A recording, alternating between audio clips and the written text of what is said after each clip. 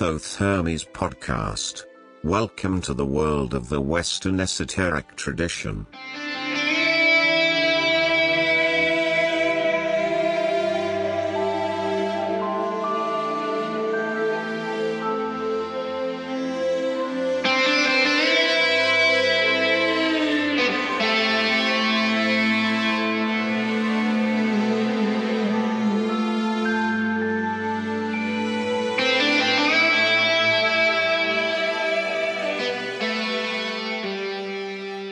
Hello, friends and listeners. Welcome back to yet a new weekly episode of the Thoth Hermes podcast. This is episode number 16 of season 7, and today is the 12th of December 2021. That is 211212. For all your numerologists out there, quite an impressive day. Well, and my name is Rudolf, and I am going to present you this new episode which is a special episode actually. I'm talking about gaming and virtual reality in the context of magic, and I'm talking to two people this week, Joby Bittman and Morgan Lee Serong. Tell you more about those two guys immediately. So expect 2 half-hour interviews instead of one large interview today, because I'll tell you how that all happened and came together. It was quite a fun and interesting way this episode came into being. Well, if you're new to the show, welcome to the Thoth Hermes podcast. Great to have you here. And for all of you who are returning listeners, great to have you back. And a special welcome and warm welcome to all the patrons of the show, those of you who make this show possible and sustainable. And yes, you know what's coming, guys. All of you who are not yet patrons, please consider it, because we need more of you. I am not saying this just for fun. We need you. It's important to get your support. It costs money to run the show. I don't earn anything from that, but it just costs money, and we need your support to be able to sustain that. So please consider either a donation or becoming a patron, and go on the website thothhermes.com. That's www.thothhermes.com. And there you will find the Patreon and the donation buttons that will bring you right into the correct spot. While you're there, other things to be done, of course, on the website. The website is not just for donations. The website is there for your information. Inform yourself about all those episodes that we have done so far. It's well over 100 by now. And you find all of them online there. You can listen to them. You can download them, listen to them calmly at some other moment when you have no internet with you. And you especially find all the show notes for all the shows with the links to the guests, to some supplementary information you will need about them and about what they are talking. So, becoming a little encyclopedia, this website, encyclopedia of important people from the world of Western esotericism. And, last week's response to the show with John Michael Greer was great again. Of course, John Michael is such a special guy, and it's the second time he was with us, and again, your download figures have been really high for that show. Really great. Thank you so much, but thanks especially to John Michael Greer for being with us. And as you know, he will come back in a couple of months again. Right, but today is Joby Bittman and Morgan Lee Serong. And if you have any comments to our shows, if you have any ideas who you would like to hear, for example, or if you want to suggest your own music. Yes, your music. If you're a musician, a composer, and are in the occult and your music relates a bit to that, well, do please get in touch. You know that each week we have a musician of that kind. Well, no, almost each week we have somebody who is one of our listeners, sometimes in between we have also other music that relates to the occult. But today again, you might remember back in September and October, I played for you music by Christian Linder. Christian Linder, who has quite an impressive biography. I'm not going to tell you a third time about him, but he is an award-winning composer also of film music and that kind of stuff. A really great guy. And he turned up in September on my email with a special gift, with his latest CD that he released, and permission to use his music on the show. We did that already twice, and today is the third and last time that we use tracks from his latest CD to be the music for our show here today. And once again, Christopher, thank you so much. It's a great gift that you made us here. Of course, that's also a kind of donation, guys. You see, it's not just money alone. It's also your input into this show that can be a nice contribution to the show. Christian Linder's CD, his latest release, is called Across the Never. And we have chosen 3 tracks here today again. And well, the first track that we're gonna hear now is called You Were Always. So let's go and listen to Christian Linder from his CD Across the Never, You Were Always. Quite a program. Enjoy.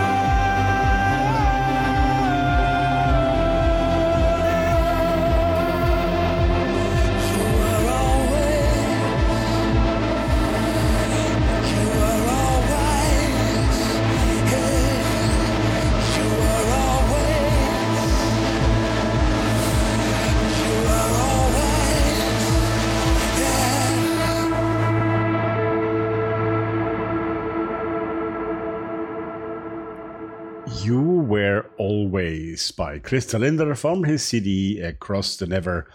That CD was a gift by Christer to be played on our show, and you should go, if you have not done in one of the 2 previous shows where I played his music, you should go on the website and check out the music section of the show notes, and you will find links to Christer's page. Quite an impressive bio he has, and we are very proud to have him as our fan and listener, and that he has gifted that music. Thanks again, Christer. So, as I said, this is a special episode because I don't have 1 guest, but 2 guests, but not in the way I had it 3 weeks ago or 2 weeks ago, where I had Greg Kaminsky with me to be my co-host. No, today I interview one after the other 2 guests. Yes. And why is that? Well, I tell you how the whole story came into being. Instead of reading an excerpt from a book to you, I will tell you how this came all into being.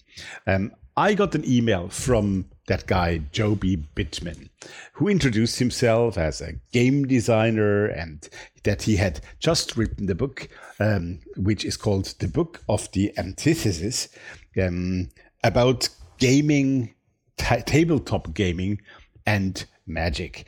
And it would be released shortly. And if I were interested in talking to him about this, to present his work and his book on the show. Well, I do sometimes get those kind of proposals, and that's always great. So if you have one, yes, no guarantee what I can do with it, but do get in touch with me, of course. And as you see, I thought the subject was fascinating. Gaming world, and as we are going to see, I wasn't completely wrong. The gaming world is quite close also to occultism. Many of those who are occultists also do tabletop gaming, and not just Dungeons and Dragons, but other type as well. And what has magic to do with that? The subtitle of the book is Treatise on the Ritual, Theory and Practice of Game Magic, including ceremonial dice magic, demonic pacts, astral travel, divination, and the secret language of symbols. So that's all what we do, occultists, don't we? Right.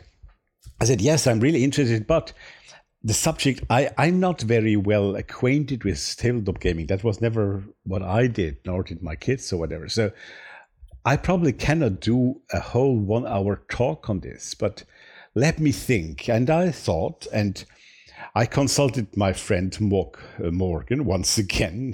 He is really the artistic director of occultism, as I called him, and asked him, hey, do you have somebody who is in the scene of maybe virtual reality or so? Do you know somebody there? Because that would be a perfect combination with gaming and gaming magic.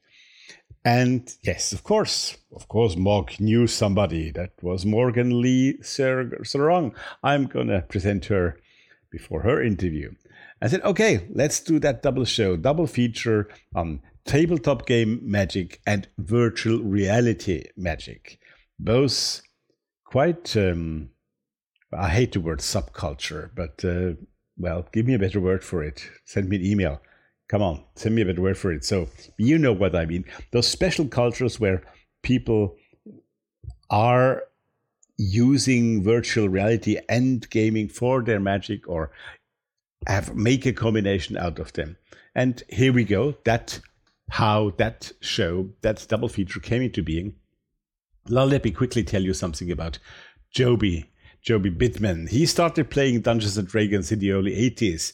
When his older stepbrother returned from college with a Holmes basic set, and then they moved to a new town. He lost his game of friends, continued to play alone for years, rolling up characters and running them through dungeons of his own design. And as it turns out, his activity turned out to be very similar to writing for role-playing games and practicing magic, because he has also that background, Joby. He has then worked as a freelance writer, and he's a game designer for over a decade now. His publications include Wizards of the Coast at Goodman Games, or Lamentations of the Flame Princess. That's where the book comes from here today. And he's been privileged with the opportunity to work with professional projects such gaming lead legends as James Ward, who was an early Dungeons & Dragons game designer, etc., etc. So this is what we have here now, the book that I hold in hands. It's a beautiful book, the Book of Antithesis, and it's the first grimoire written for Dungeon Masters. Yes.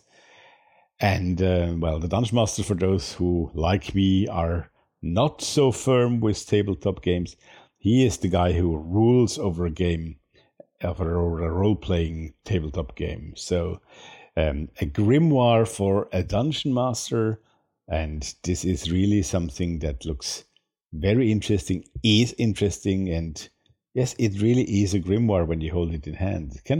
I'm sure it can be used beyond just role-playing. Writing fiction, for example, or just writing ritual for yourself. Right, but I have talked enough. Now let's go and meet Joby Bittman in the USA. He lives there, and he spoke to me about his work and his new book and how that all came into being and why. So let's go and meet Joby Bittman. And then when I come back for the break with a piece of music, after the break, there will be the second interview. More about that in a moment. Now it's the time to meet Joby Bittman. Here comes the interview. All is ritual, all is play, starts the foreword of that book I hold in hands, the Book of Antithesis.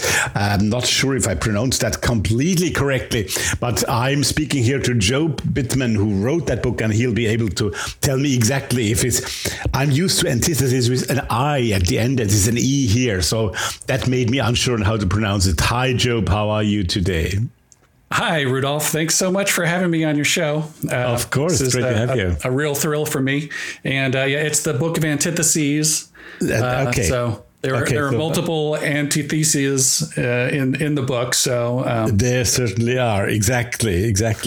And we talk about a subject here today that, well, I assume that not everyone who listens here is completely familiar with, and that's good because we learn something here today. Well, at least I am not so much familiar with that.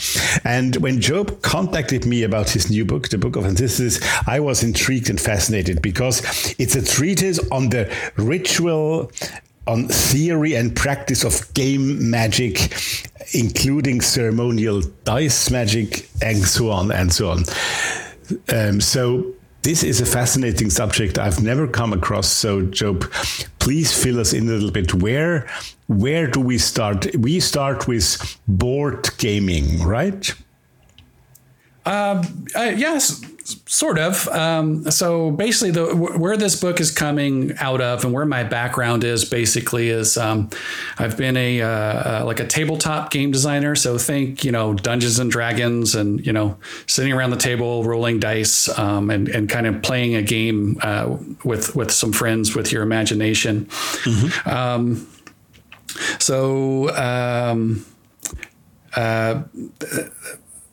I guess that's the background for where the book comes from. So I've been playing Dungeons and Dragons since I was, 8 years old.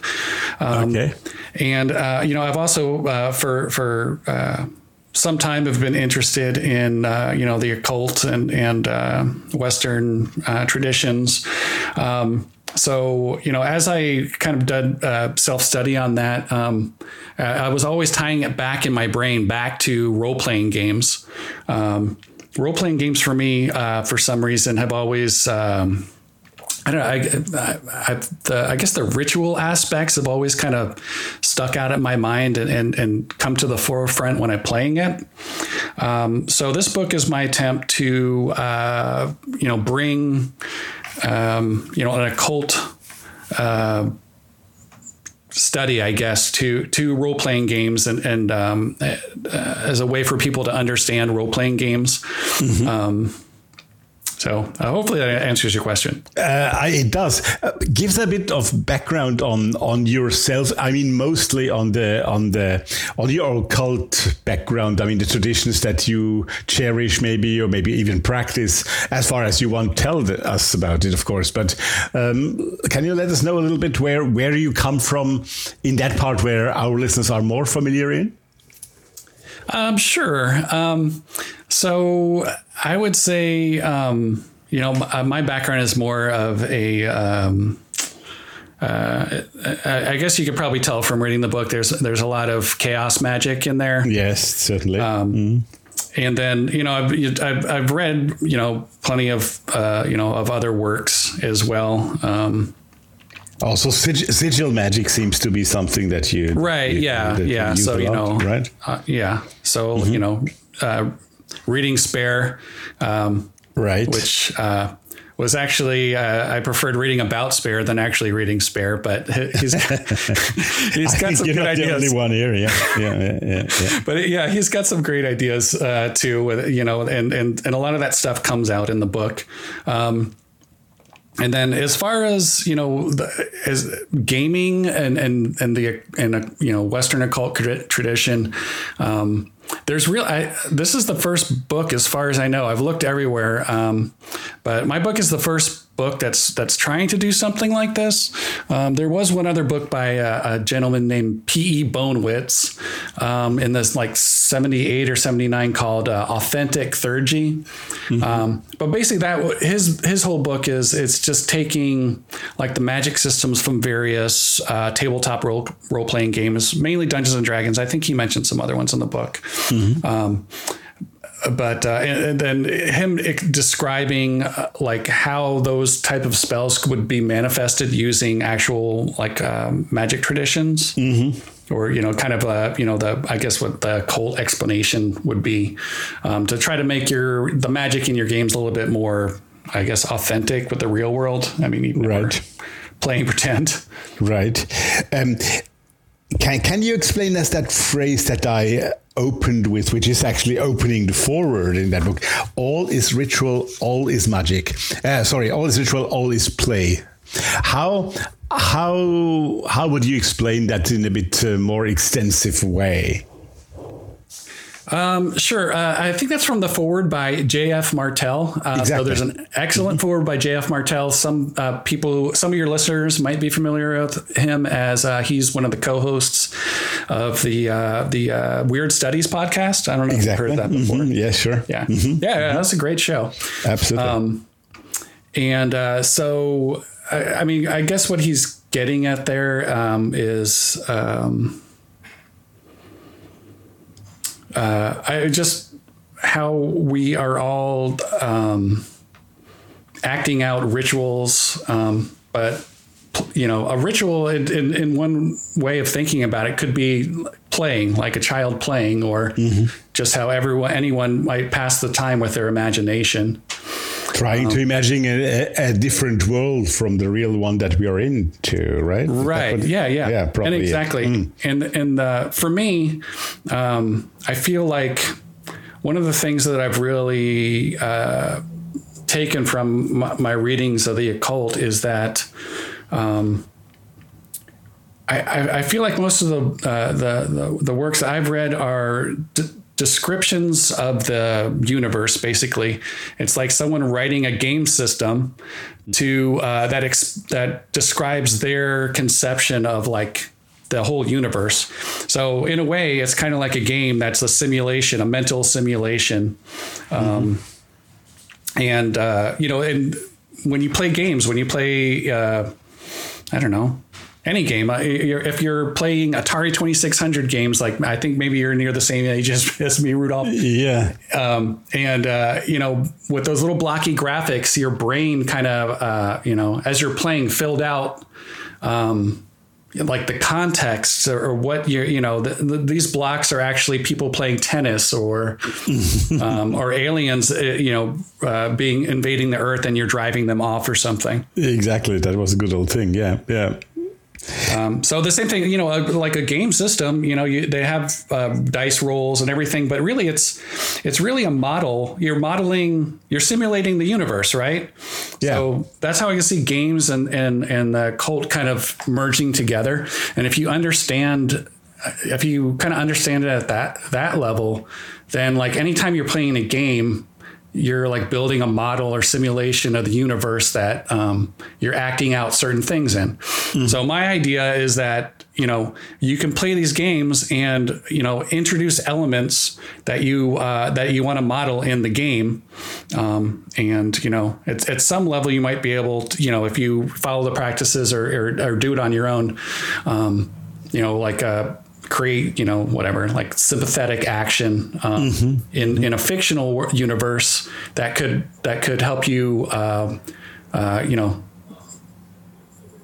make change in the real world. Which is the aim of magic, actually. Absolutely. Right. You create change by your will. Well, one of the many possible definitions of magic, of course. Yeah.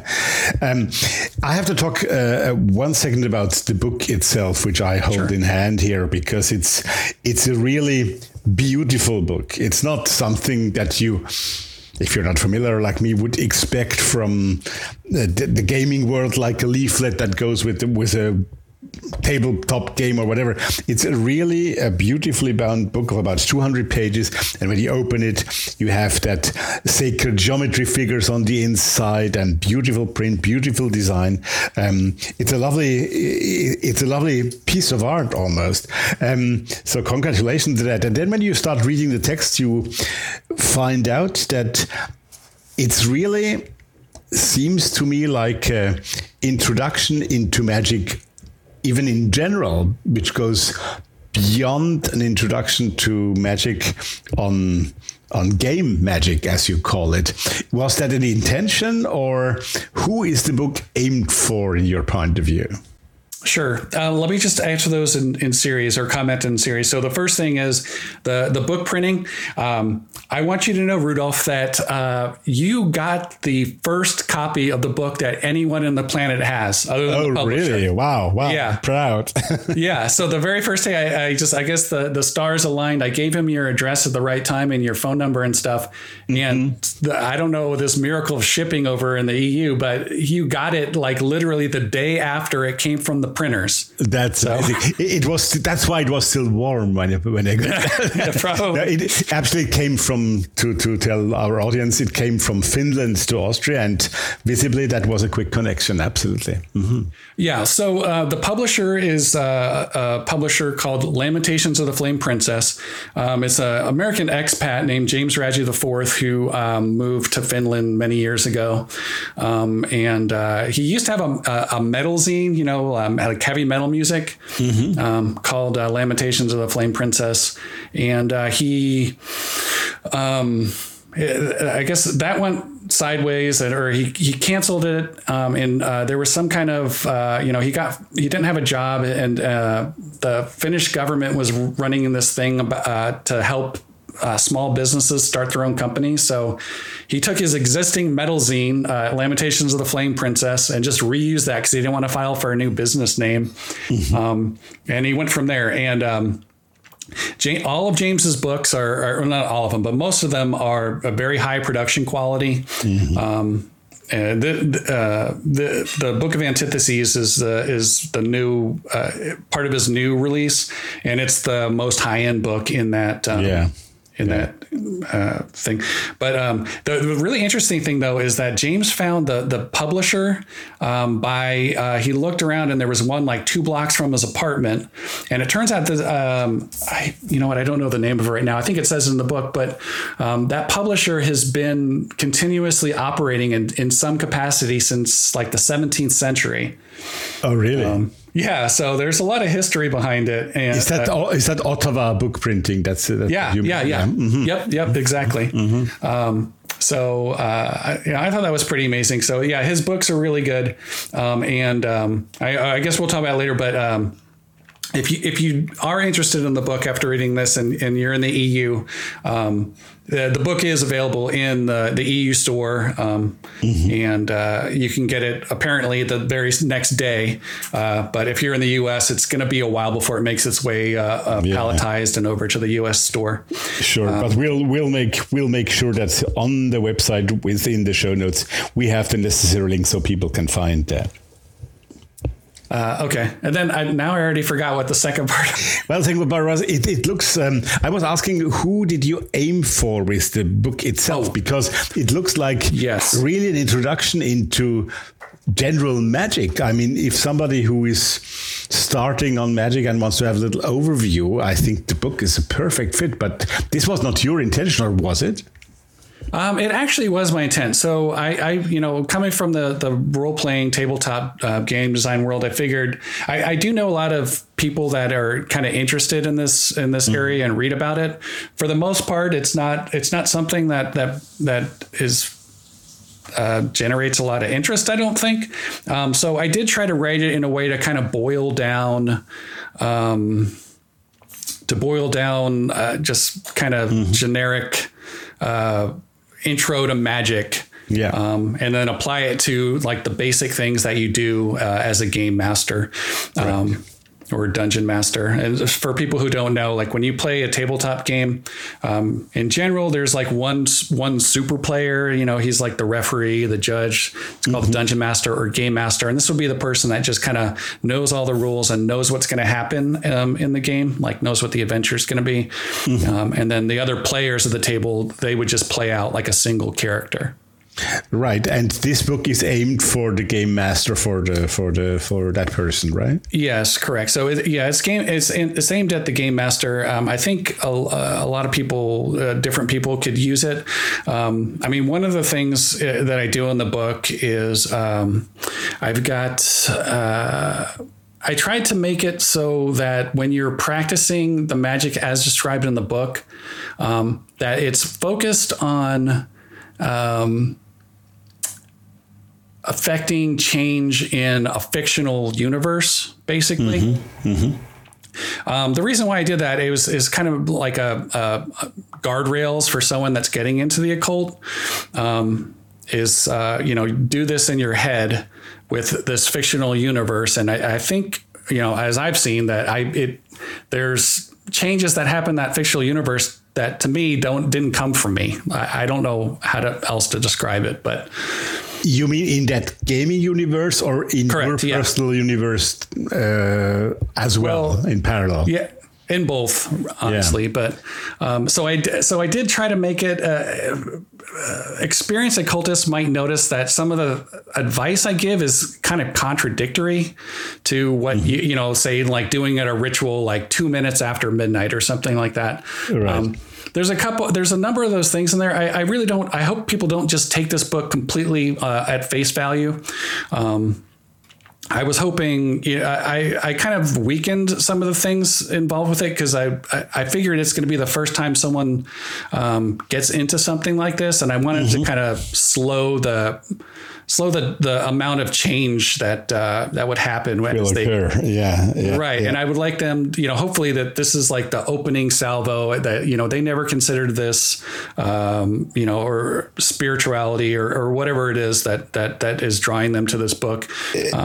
That was going to be a question that I have, and you partly answered it already. But let's go a bit further into that, maybe, because as I see, you are of the same opinion as I am. When you start doing magic, it does not only depend on you if you know how it works, but the magical universe will react even to people who try out things, right? If we put it like that.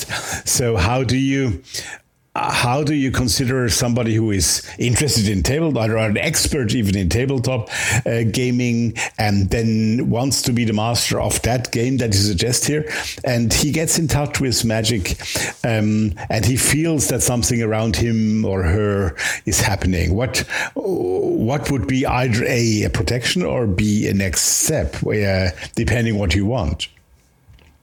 Sure. I mean, if someone, I would definitely recommend, just doing a lot of banishing rituals. I mean, every day you should be doing one.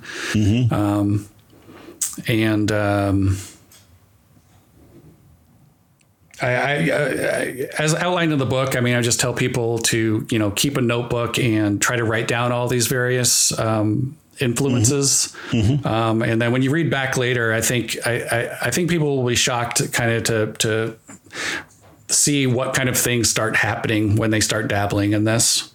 Absolutely. But I mean, I don't say this only as a warning, not at all. I also mean this as an incitement, to maybe go further. And I could well see that book be an introduction, a primer for many people who are interested into magic. Would you agree?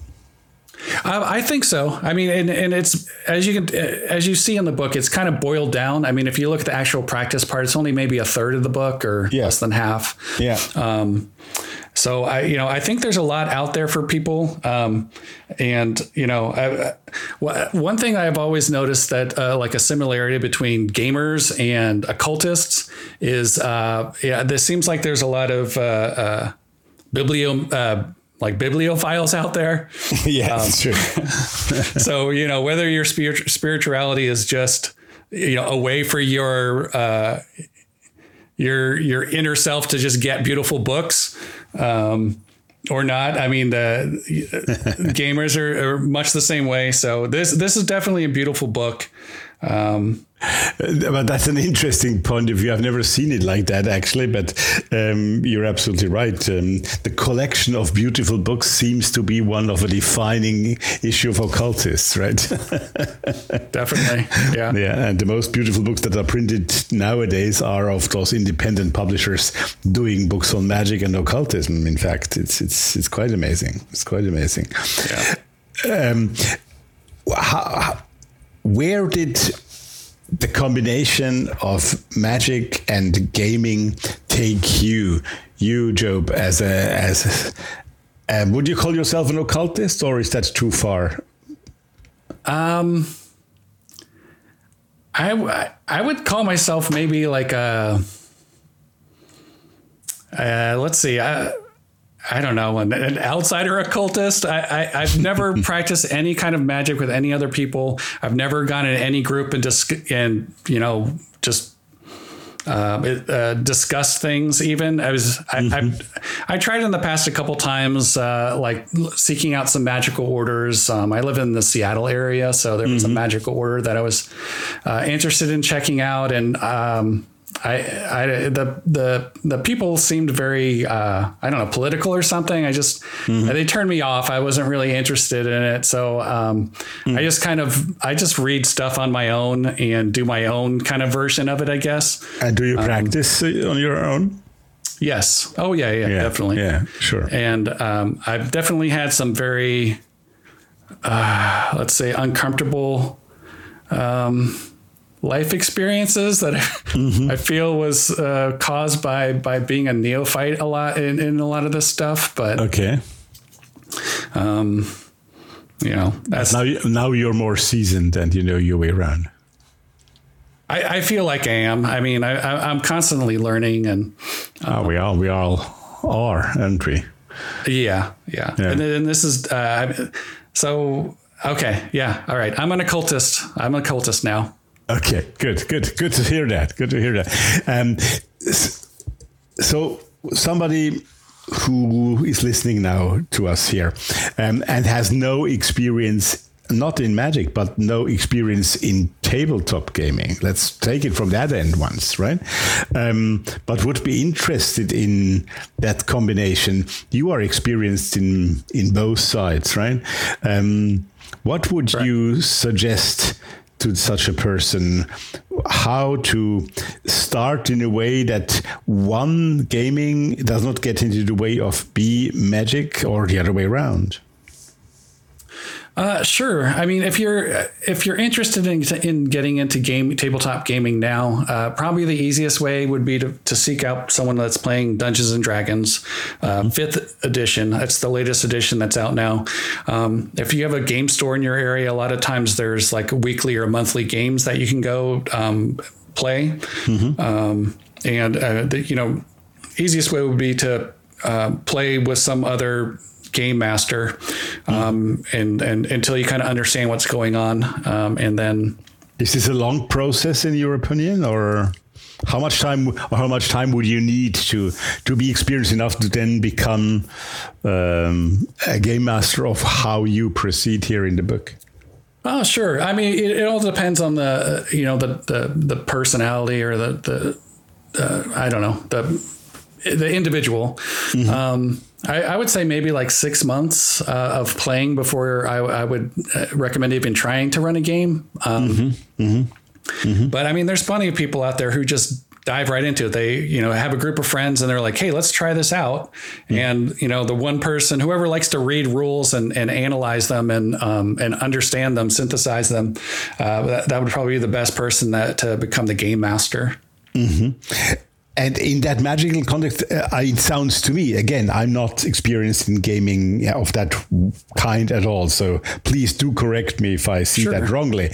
But it occurs to me that that person who leads the game in whatever context is quite a powerful and alpha personality to do that, right?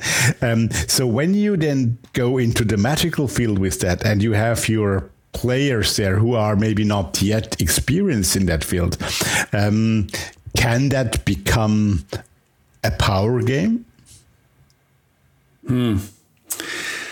Yes, definitely. I mean, there's all kinds of games out there. There's a whole other subset of games called like story games, where they they are specifically don't have a game master. Everyone's the game master. Yeah. It limits the type of games that you can run, really. But yeah, definitely. I mean, you would have to have usually a stronger personality types of the people who are kind of drawn, quite naturally to being the game master of a game. If you have strong, political,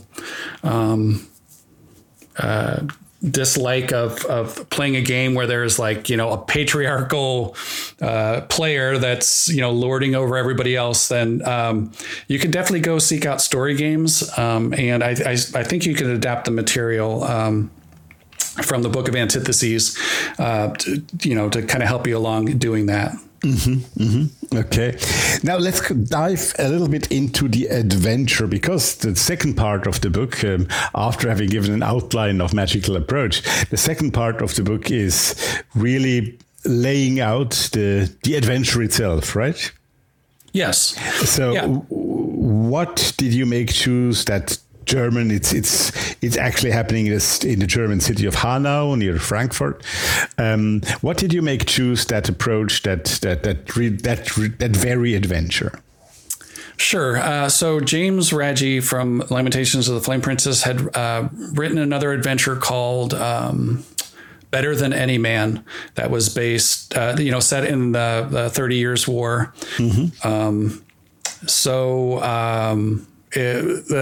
With that particular game, so this book actually is written for the Lamentations of the Flame Princess RPG game system, which is basically like a whittled down version of Dungeons and Dragons. Right. And if you are someone who's not really interested in like a game with a bunch of rules to it, like 5th edition Dungeons and Dragons has, Lamentations of the Flame Princess would be a great one to check into. And all of the guys' books are gorgeous. So if you are a bibliophile and you like nice printings and very cool art, I would definitely check them out. lotfp.com. Right. so that it's actually a part of the adventure of that of LOTFP, right? That's sure, yeah. So, but it's also system what we call system neutral, which is basically it's generic enough that you can use it with other game systems. There are like the monsters have what's called a stat block, a statistic block, which would just be like when you're running in the game, you need to know like how many health points a monster has or hit points, or like how smart it is, or how many points of damage its claws do, or something like that. Yes. So those are all in the book for Lamentations. It can easily be adapted to something else. All of Lamentations of the Flame Princess, their default system, they call it weird historical fan. No. I forgot what, but it's basically weird fantasy, probably, right? That's yeah. Yeah, it's weird fantasy, but it's based like in an alternate Earth, basically, like 17th century alternate Earth. Yeah. So most of the adventures are around Europe and stuff like that. So I'm not sure exactly why I picked Hanau. I was just reading up on the 30 Years' War, but it was an important place during that 30 Years' War. Yeah, sure. Right. Yeah. So a lot of the stuff in that actually is historically accurate. And I like there's the what is it, like the Devil's Orgy, Fron Renberg. And I actually found like Fron Renberg is from a historical document of some witches that were interrogated, and they made up this place or told of this place called Fron Renberg. Right. So a lot of the stuff in the book is actually coming from real history. Right. And then you have that part 7, which I found very amusing, but it's actually just imagery. It's called Demonic Physiognomy, and it's about 10 pages or so of parts of demons, not only even not almost no faces, but mostly body parts, right? Or wings or whatever. So what does that serve for? Sure. First off, I already plugged J.F. Martel from Weird Studies. I got to plug the artist who did all the art in that book, which his name is Benjamin Mara. Yeah. Yeah. He does a lot of really interesting stuff. He's I guess he started out in underground comics, but now he's kind of a fancy pants illustrator that works for lots of big people. But anyway, so the whole to rewind on where the demon parts came on, I think I call it demonic physiognomy. Yeah, exactly. So basically, the book of Antitheses is works on a bunch of different levels. One of the things I try to do with it is it's like a deconstruction of an RPG module. So to that aim, one of the things I did in that book is there's no random tables in the entire book. Okay. So demonic physiognomy, if you look at it a certain way, is like a catalog of demon parts. But if you look at it another way, it's actually, and the way I intended it is a deconstruction of the random table in an RPG game. So there's no numbers, but I mean, if you use your imagination, you can go through that, and on the pages of heads, you could take a die with an appropriate number of faces, roll it, and come up with a head and proceed through the chapter to create a new demon. Ah, okay, interesting. So it's all about imagination and your own imagination and making the fantasy world up, right? Right. And I neglected to point this out earlier, but I mean, the techniques that are in this book, you don't have to be a game master. If you wanted to, say you're writing, a novel, and you wanted to go more deeply into some of the characters, you could use the techniques in this book to do that. If you were writing a screenplay, I can imagine all kinds of scenarios of people that are doing creative work where they could kind of use the techniques in this book to to flesh them out and make them more real. Well, but actually you're leading me to something that I was going to ask you. It is also like a handbook for creating magical ritual in some way. Certain type of magical ritual, of course, but would you also see it like that? As you just said, creative work, but also in the magical world. Yeah, definitely. I mean, when I read it back too, I mean, you can tell that I haven't done a lot of any kind of workings with other people, and it's all very solitary the way I did that book. Right. And if I do a follow-up book in the future, I think what I want to focus more on is the kind of ritual that you can create using with the players and the game master working together. Yeah. That they're all in on it, basically. Yeah. But that certainly would be a very interesting follow-up, and you should keep us abreast of if you do that, because that's really interesting. And that might be a tricky question, I don't know, but sometimes I have the impression that the world of magic and occultism and the world of tabletop gaming, particularly more than online gaming, tabletop gaming, and are a bit part of the same, I hate that word, but it's the word everybody uses, of the same subculture. Right? Would you agree on that? Does it touch base also there, or do you see that differently? No, the Venn diagram of occultists and gamers is, I'm sure there's quite a large area of overlap there. Mm-hmm. Oh, even the solitary part of it, isn't it? Oh yeah, definitely. I can't tell you that, I've been in RPG, tabletop game design for over a decade. I got paid for my first piece in like 2008, I guess. But a lot of designers are very interested in the occult, and they're not practitioners themselves. They are at least, familiar with many of the larger figures. Absolutely. So are writers of weird fantasy, which is also very closely linked to that old world. Yeah, absolutely. That reminds me. I even sometimes have the impression that Finland is a good bottom ground for that as well. So I was not surprised to receive that book from Finland, to be honest. Job, we are coming towards the end of our talk, I'm afraid. But once again, thank you for contacting me about this. I would have probably never found out about you and that book, and it would have been a pity for me and for our listeners if I hadn't. But before you go, you just told us a bit about maybe a future plan you have in that field. Any other future plans that you would like to share with our audience and tell us about? Sure. The very next thing on my plate is I'm working on my own game system called Brutal Blades RPG. But that's probably at least another year out. COVID. Will that also be in magical world, or? It's hard to say, Rudolph. It's okay. This game system, the Brutal Blades RPG game system. I started out trying to invoke masculine archetypes, and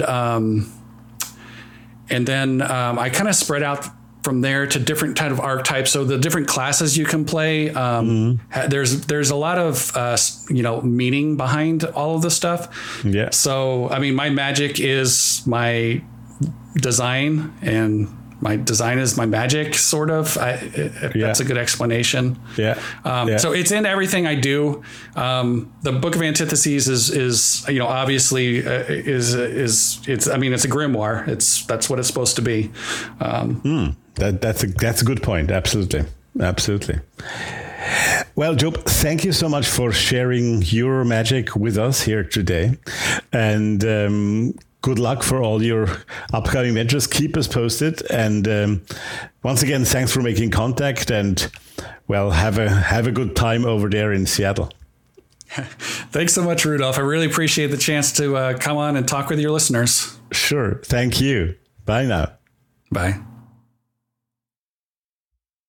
Well, it's amazing, those things that exist in the world of the occult and magic, and that we, well, at least me, but I'm sure you too, don't know about yet. And it's great to learn those things when you run a podcast and you discover all kinds of interesting people. And thanks, Joby, for coming up to me and suggesting that topic. And not only the topic on tabletop gaming magic was really interesting for me, and I'm sure for many of our listeners too. But it brought me also to meet Morgan Lee Serong. She came into my life because Joby Bittman asked me about his work and said, I have to combine this interview with somebody else, with something else. Morgan suggested Morgan Lee, and here Morgan Lee Serong is with us. And let me tell you who she is.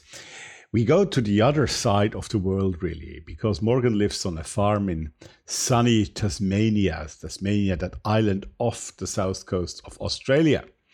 And as she says, there she ponders the ontological status of cyberspace and raises tasty animals and grows grains. She is a pagan theologian, she's a farmer, and she is a virtual world developer, and has an addiction, as she says, to science fiction. And she works on the mixes that we call reality, as she says herself. When you look at her picture on the website, you see she stands in the middle of books. She's one of those book nerds, visibly. Know a few. Look into the mirror, Rudolph. Right. Well, Morgan, she has pondered about cyberspace a lot. She did a PhD about it. And that PhD is called Virtually Real, Being in Cyberspace. And I will put you the link to that work because it's highly interesting. It's all about how things that happened online are not games or not real, but they are real. And also actually magic is happening there. Well, I'll let her explain if you don't believe me, but it's quite amazing how people do actually magical and ritual work together in virtual reality. It's fascinating. I discovered a whole new world, and as this magic is being done, of course, it also affects our real world, or as the virtual reality people call it, it affects our meat space. The meat space world. I learned that name. I find it a wonderful name, meat space. So, do rituals done in cyberspace actually work? Well, Morgan is actually going to answer that question beyond many more questions in this upcoming interview. Before the interview, though, as you are used to, you're going to hear some more music. And this second piece of music is called Gone. Gone. Yes, just Gone. And it's also, of course, again, by Crystal Linder from his CD Across the Never, which I introduced once again earlier in this episode. So we are now gone. And when we have gone, we come back and meet in Tasmania, and not Tasman Island, as I said at the beginning of the interview. Oh, God. Well, I corrected myself, but still, I'm ashamed. It's Tasmania. And we're going to meet in Tasmania Morgan Lee Serong, Dr. Morgan Lee Serong, and talk about magic and ritual in the cyberspace in virtual reality. Okay, let's go with the music and up to Tasmania.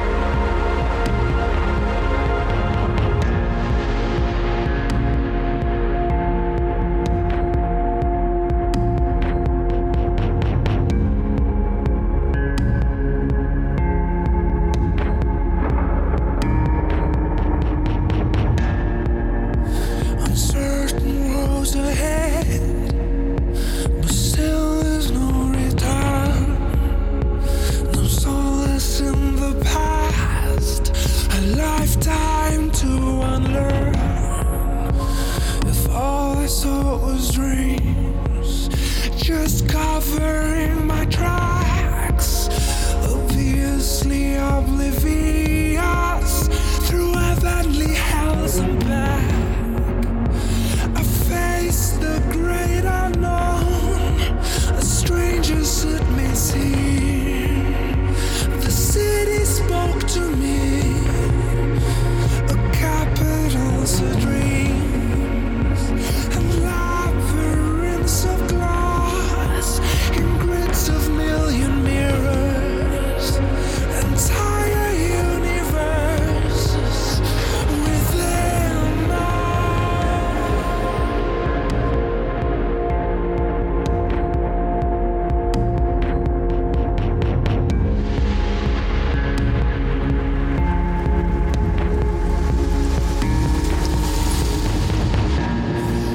In your fire,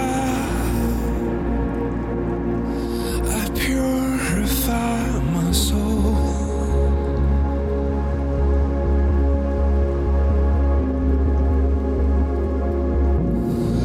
Keep me close and never let me go.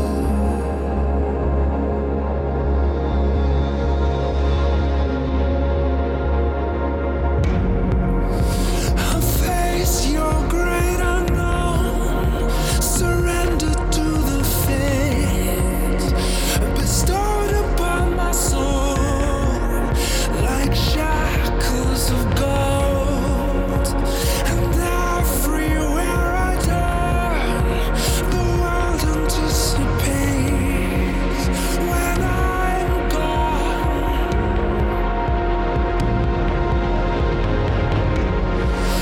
When I'm gone,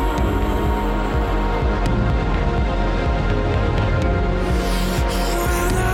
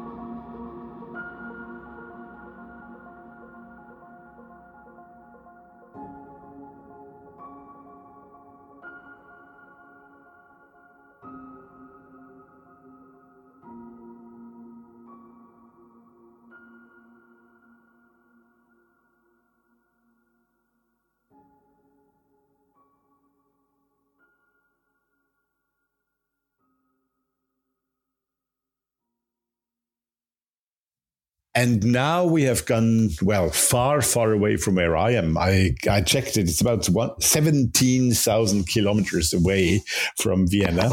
We are going to the very, very south of Australia, to the Tasman Island, believe it or not. And we're meeting Morgan there. Hello, Morgan. How are you today? Hello. It's not Tasman Island. It's Tasmania. Tasmania, sorry. You see, we Europeans, we always pretend to know everything, and it's all the other way around. That's why I never say down under, because why should you be under and we are up? No, you're just the other side. That's fair. Great to have you, Morgan. And maybe you just let us know briefly your background. And we are going to speak about virtual reality and magic today. But let our people just know quickly who you are, what brought you to that subject, and why we're speaking here today. I got brought to this subject when I was trying to have an idea about what to do for my PhD. And I was, by chance, in the virtual world of Second Life. And I saw a group of people there performing a Wiccan ritual in Second Life. And for me, as a pagan, paganism is a very experiential thing.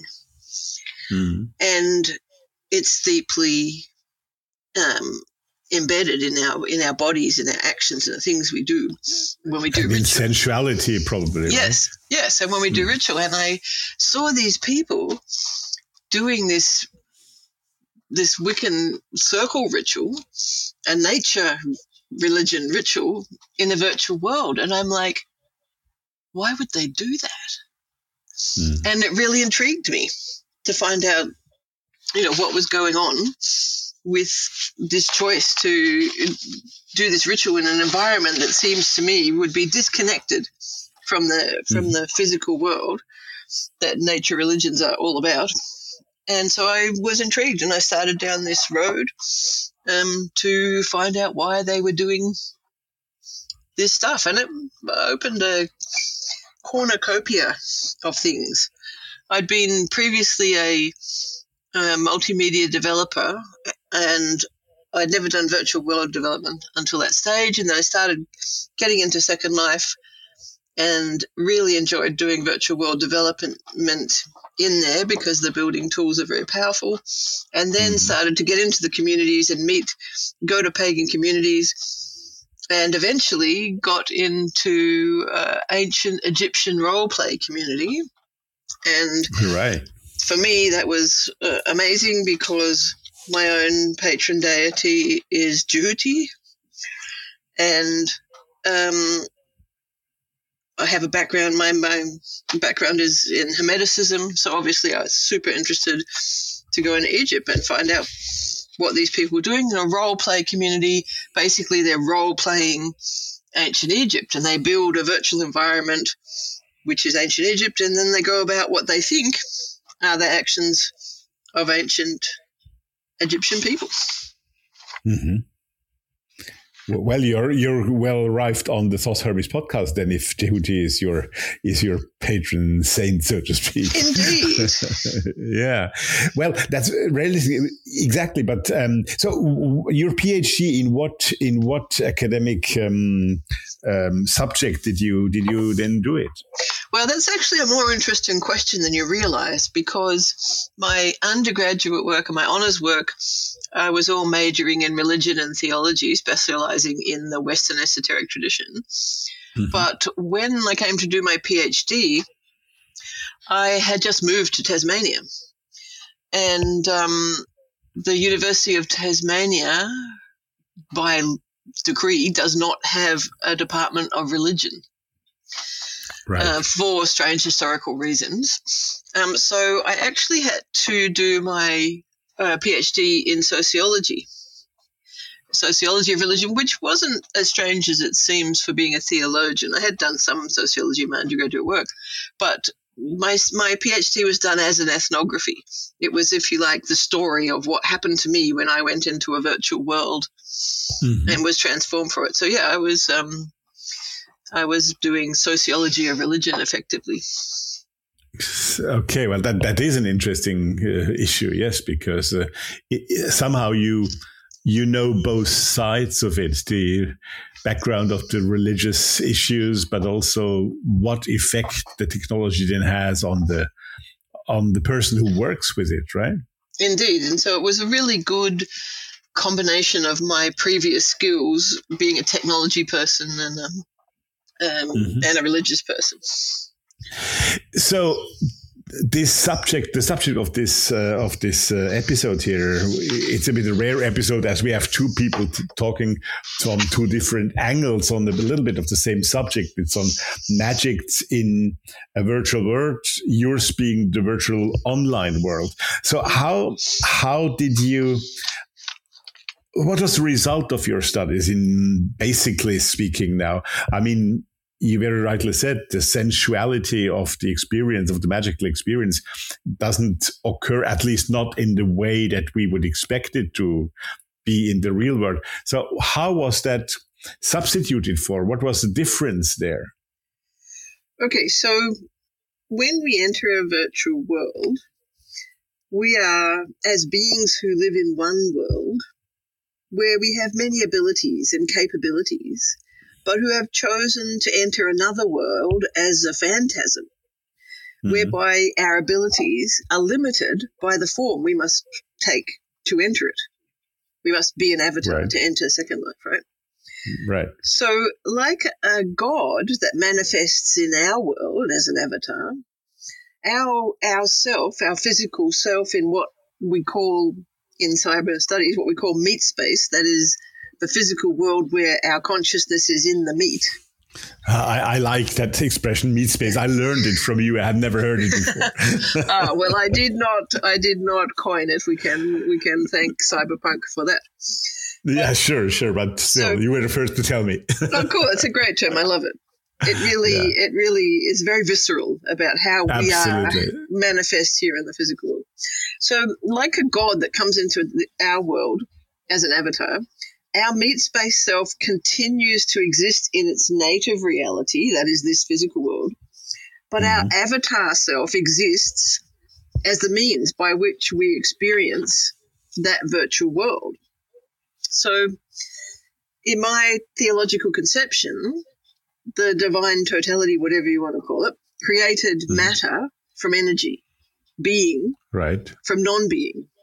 So now what we've done with the creation of virtual world is that humans can create form without matter in virtual worlds. And to me, that seems to complete an oscillation. It like creates a balance. You've got energy to matter, and now we've got matter without form, without energy, if you like. So it's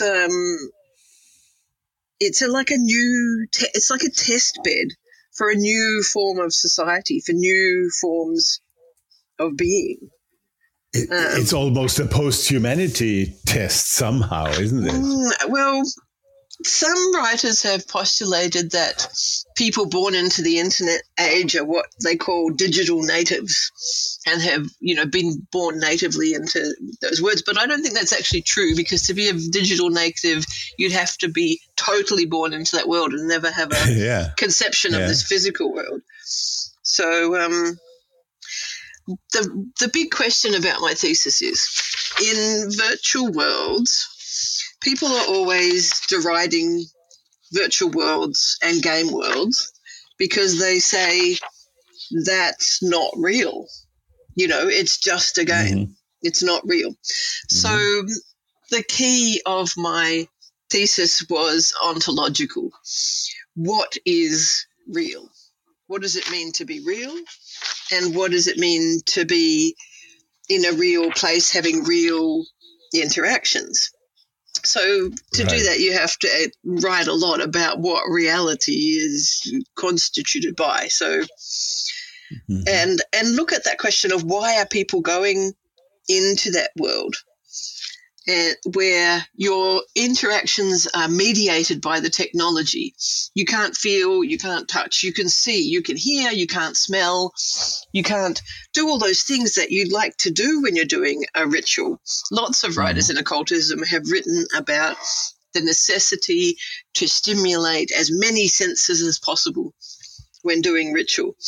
Why? Yes. Why would you choose to go into a world where those senses are limited in order to do that thing? And it's like, why are people doing this? And one of the reasons I found that people are doing that is because meat space is shit.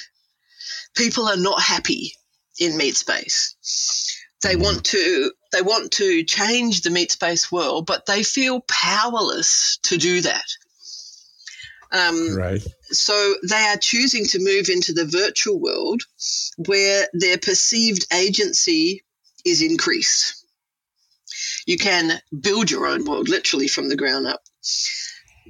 It's a world where fun is prioritized and where physical violence is impossible. Yeah.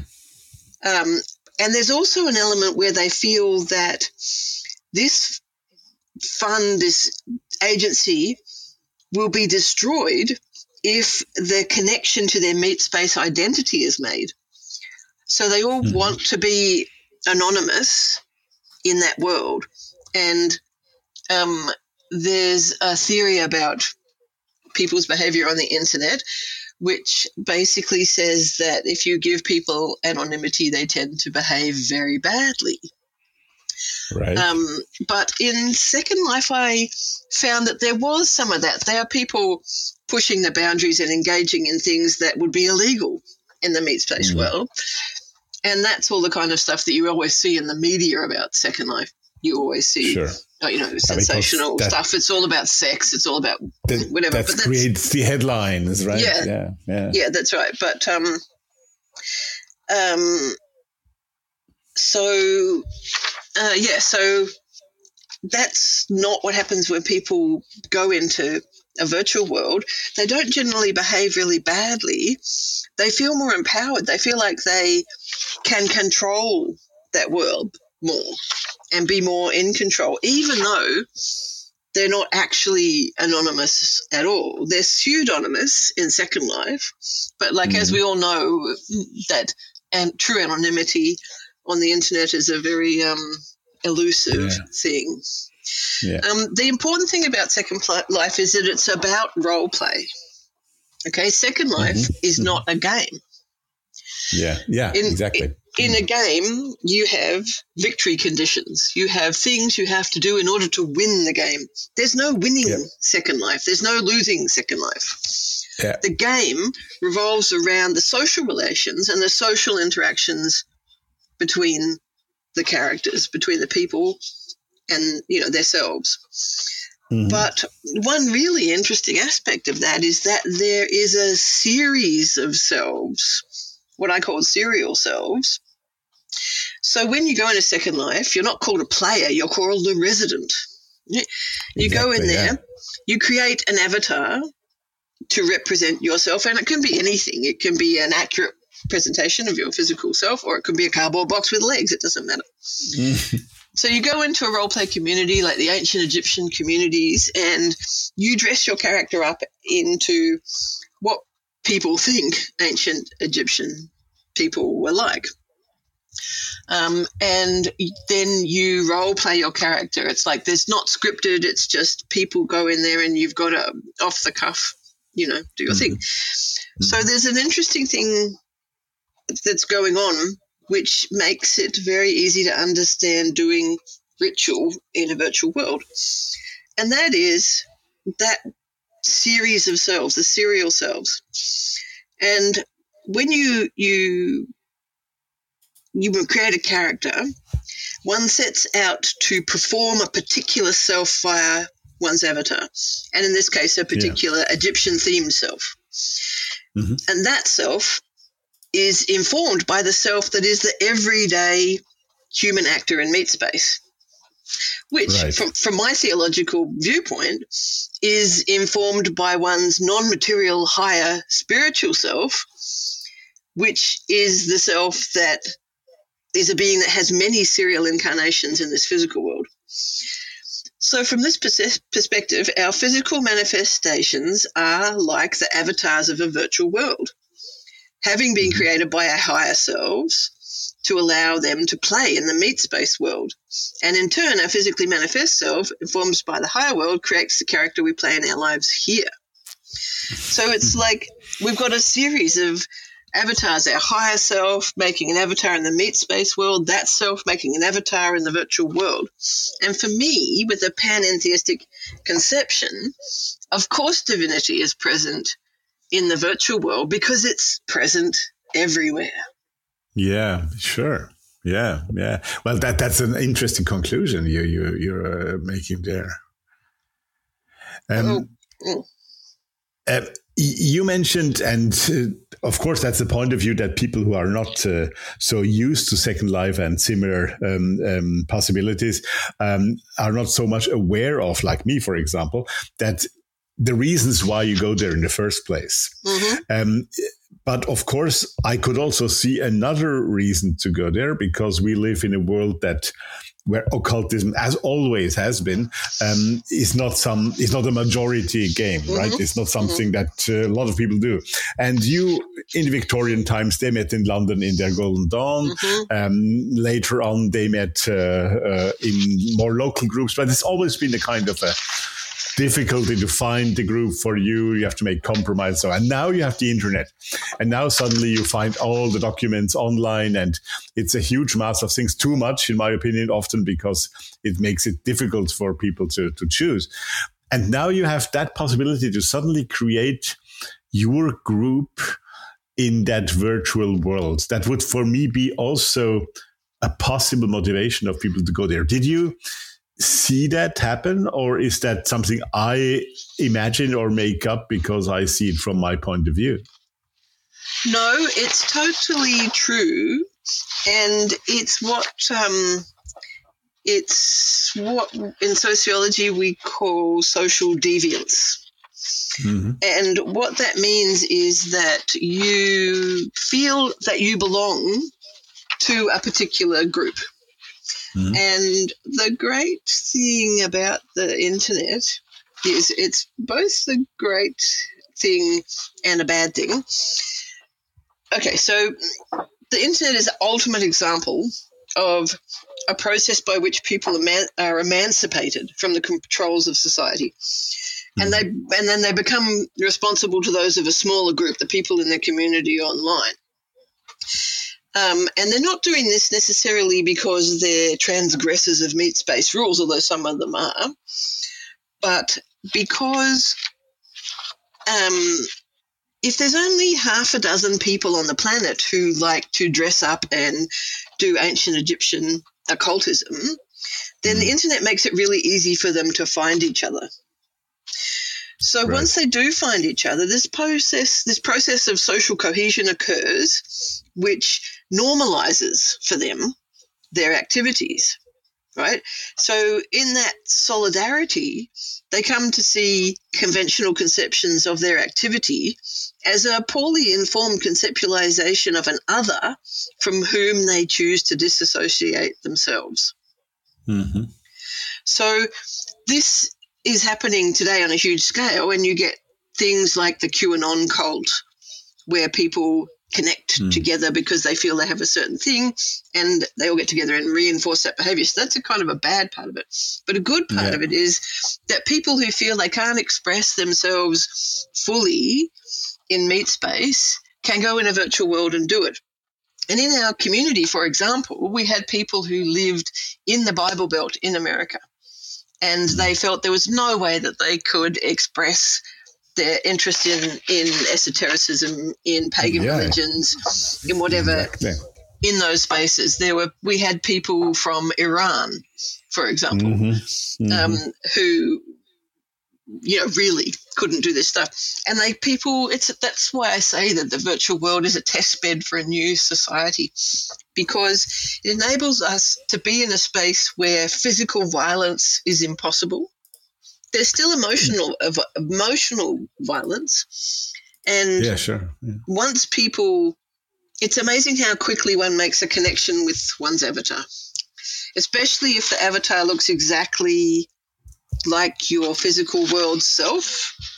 You make a really strong connection with your avatar. You quickly get a feeling of personal space about your avatar. And I used to teach this to undergrads at university, where I'd take them into a virtual world, and I'd engineer a situation where their avatars would end up falling into this deep, deep water that they couldn't get out. And they invariably started to freak out in their meat space selves, going, oh, I'm like, what's the matter? Oh, I'm trapped in the water, I'm going to die. And I'm like, your avatar doesn't need to breathe, right? But they so had this connection, this really fast and visceral connection with their avatar, that they had that physical reaction.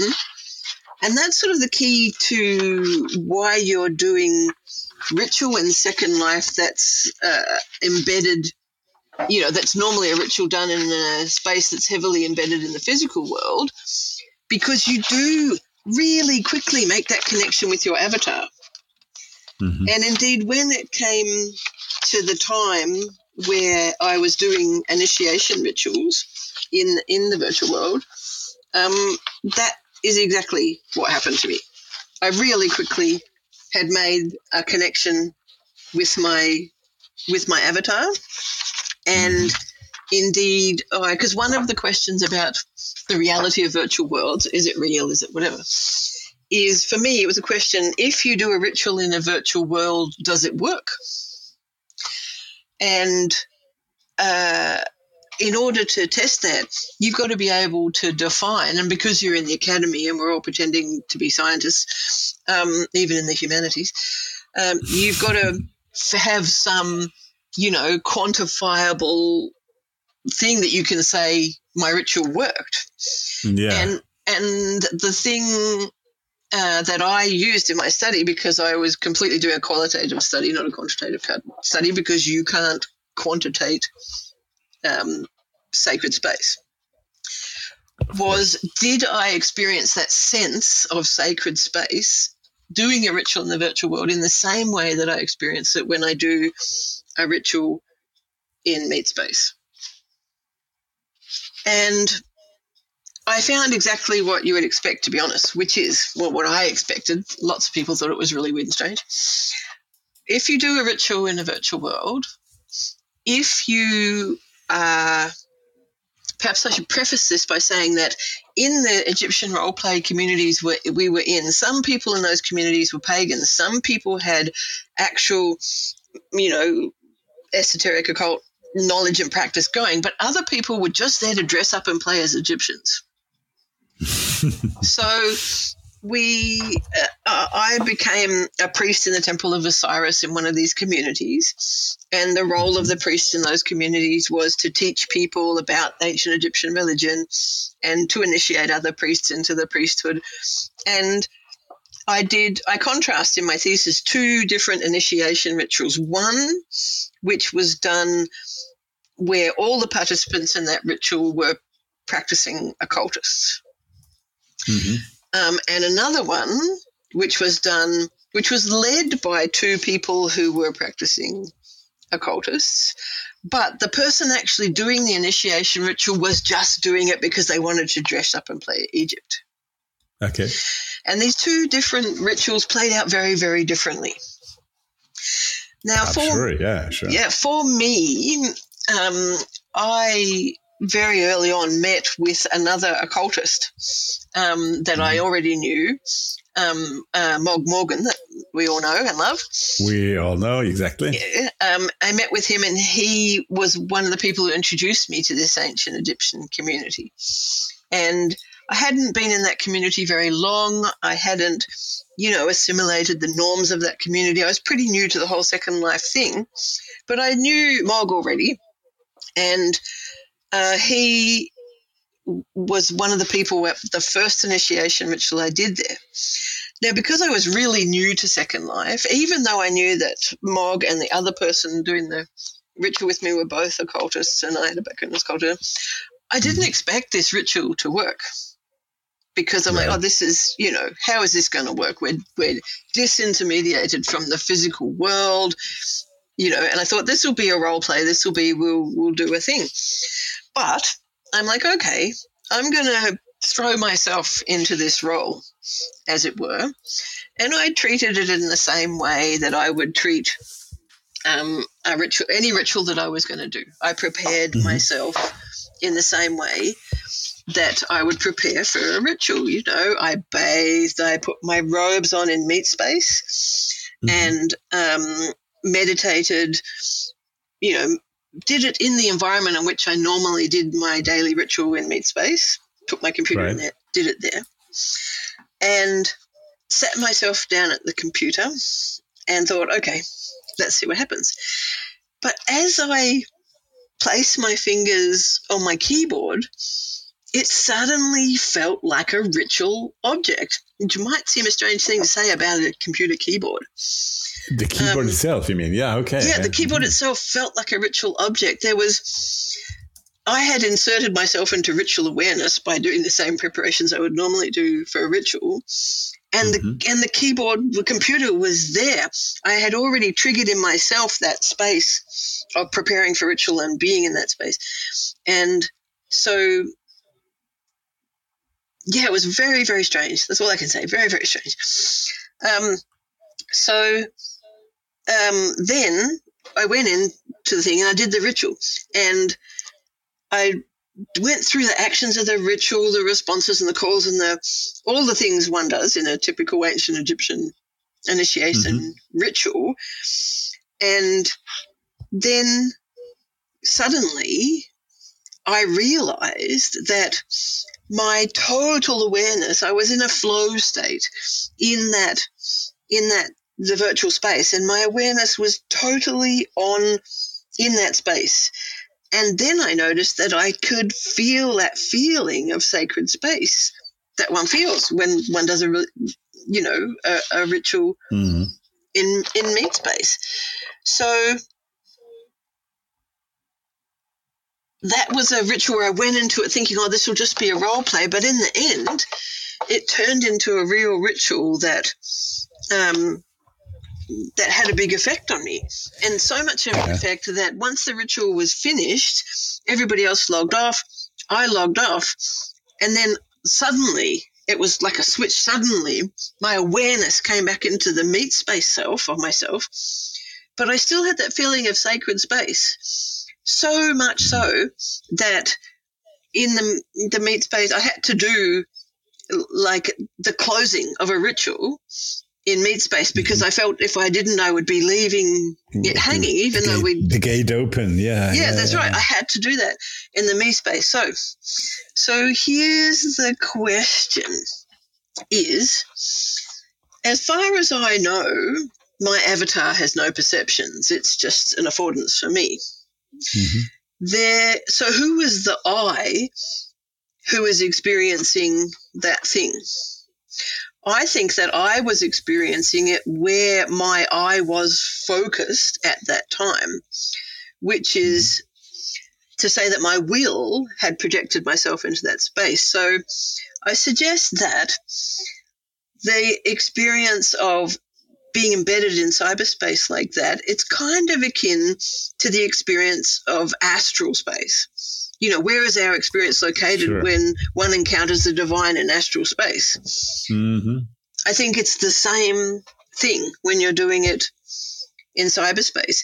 The same as when you're, visiting an astral plane, you lose the perception of the self as body-centered. Yeah, sure. And that's exactly what happened to me in that first ritual that I did.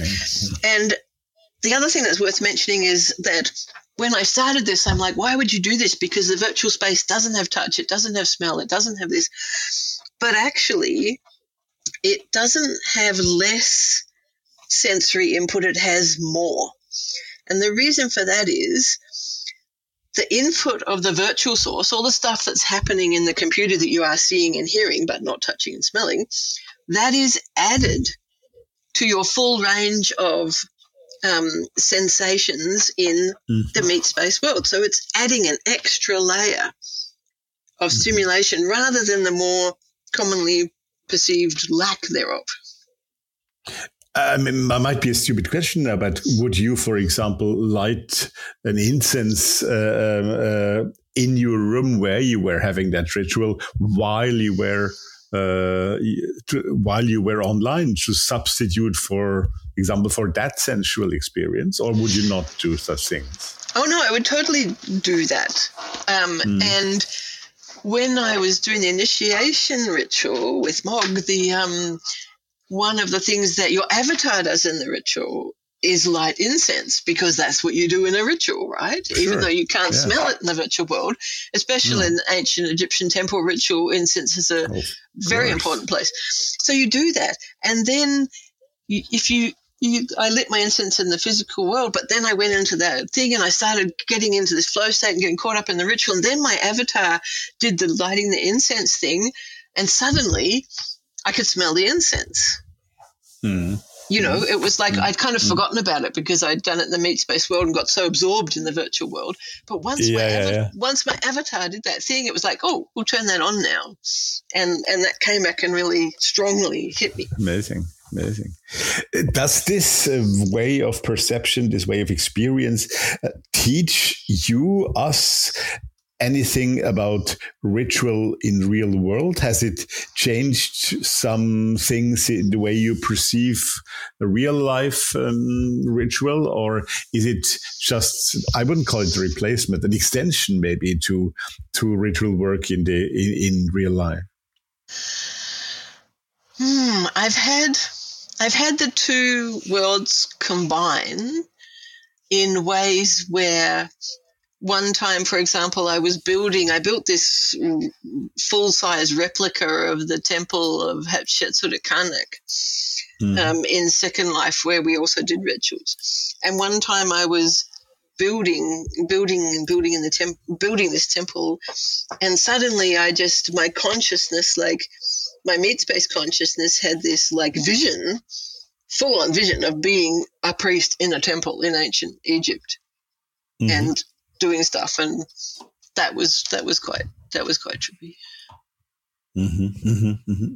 So, any provision you think that, or provision, any foresight you have how the future could be changed by the use of the internet, not in the classical way we are now used to, by chatting and by downloading PDFs or whatever, but by using virtual reality for spiritual activity? Let's put it wide. Well, there's a lot of people doing various types of spiritual activity in places like Second Life. There's Christian denominations who are running services in Second Life, for example, for people who are unable to attend church for various reasons. And of course, with the current pandemic, that's just all huge, you know. Of course. So that but is. You would expect that to happen on Zoom rather than on Second Life as the regular guy, right? Yeah, I suppose so. But I think that there are some limitations of virtual worlds that make some things difficult. For example, there is no such thing as making eye contact in a virtual world. Yeah. And gestures and facial expressions are very rudimentary and clunky. Until that problem can be solved, it's going to be not good. But the things that are good about it, for example, in our communities, in the ancient Egyptian communities, we have people from all around the world. We have people from all different cultures. And that created a real richness and diversity in the community. And that really fostered this awareness that we are a global species. We are people from all different cultures. And yet here we all were with this common focus of doing rituals and,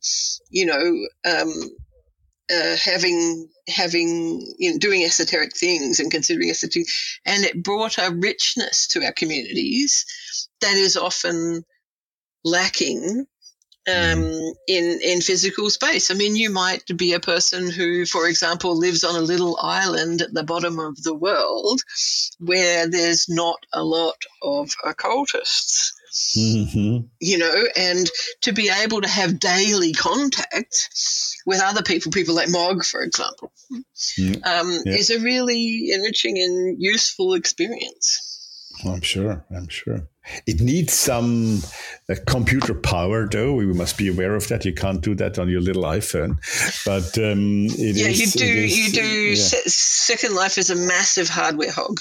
You Absolutely. Do need a fast computer. You do need a fast graphic card. You do need a fast internet connection. Yeah, definitely. It must be said, because people shouldn't imagine it's so easy. Yes. Yeah, absolutely. That is totally true.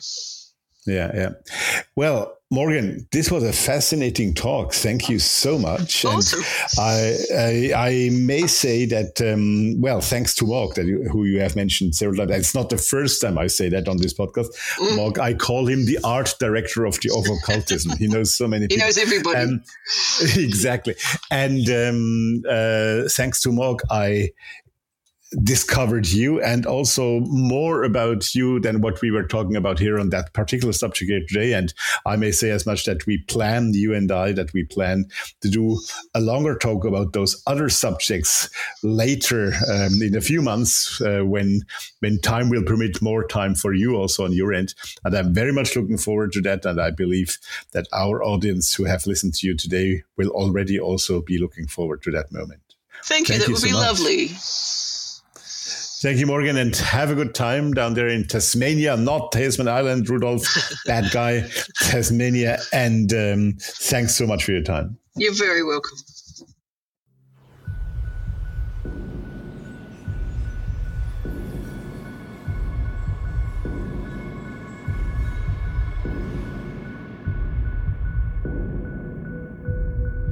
No more lights on the road.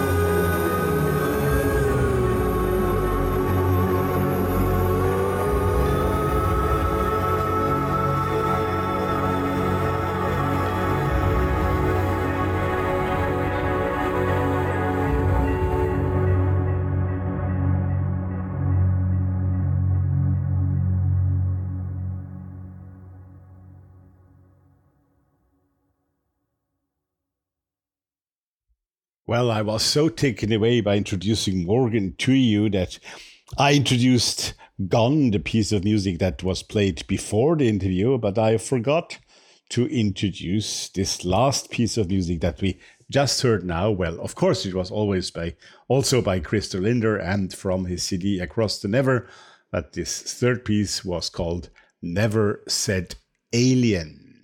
Never Said Alien, right? So, once again, thank you to Christer for all that superb music. And thanks to Morgan Lee Serong, for, I think, a really fascinating talk about that subject, virtual reality, ritual and magic and all of it. Great stuff. And Joby, thank you for your wonderful talk on tabletop gaming magic and for the idea of making me think to bring that new show together.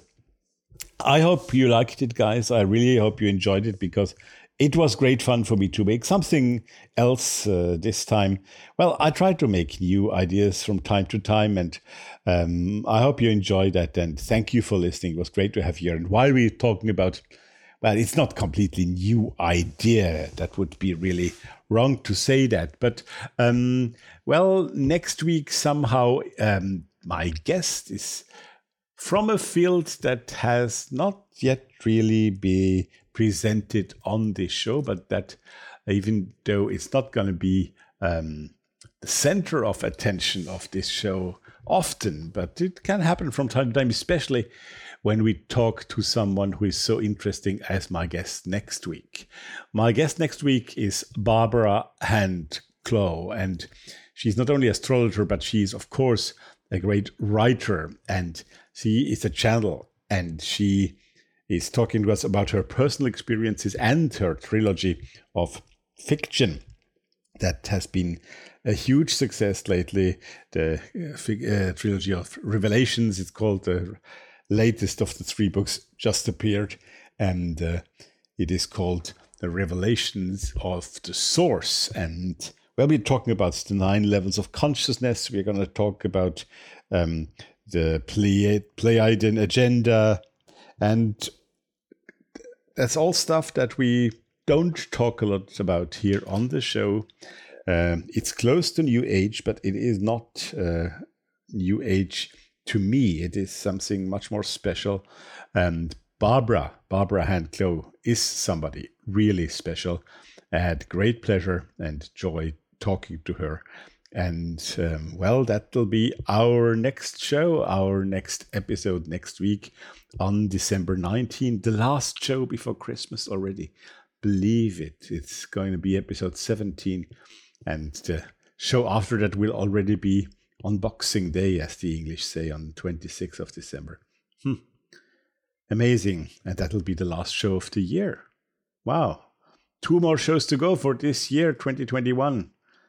Let's see what 2022 will bring, but we are far off that. We'll talk about that in 2 weeks. Right.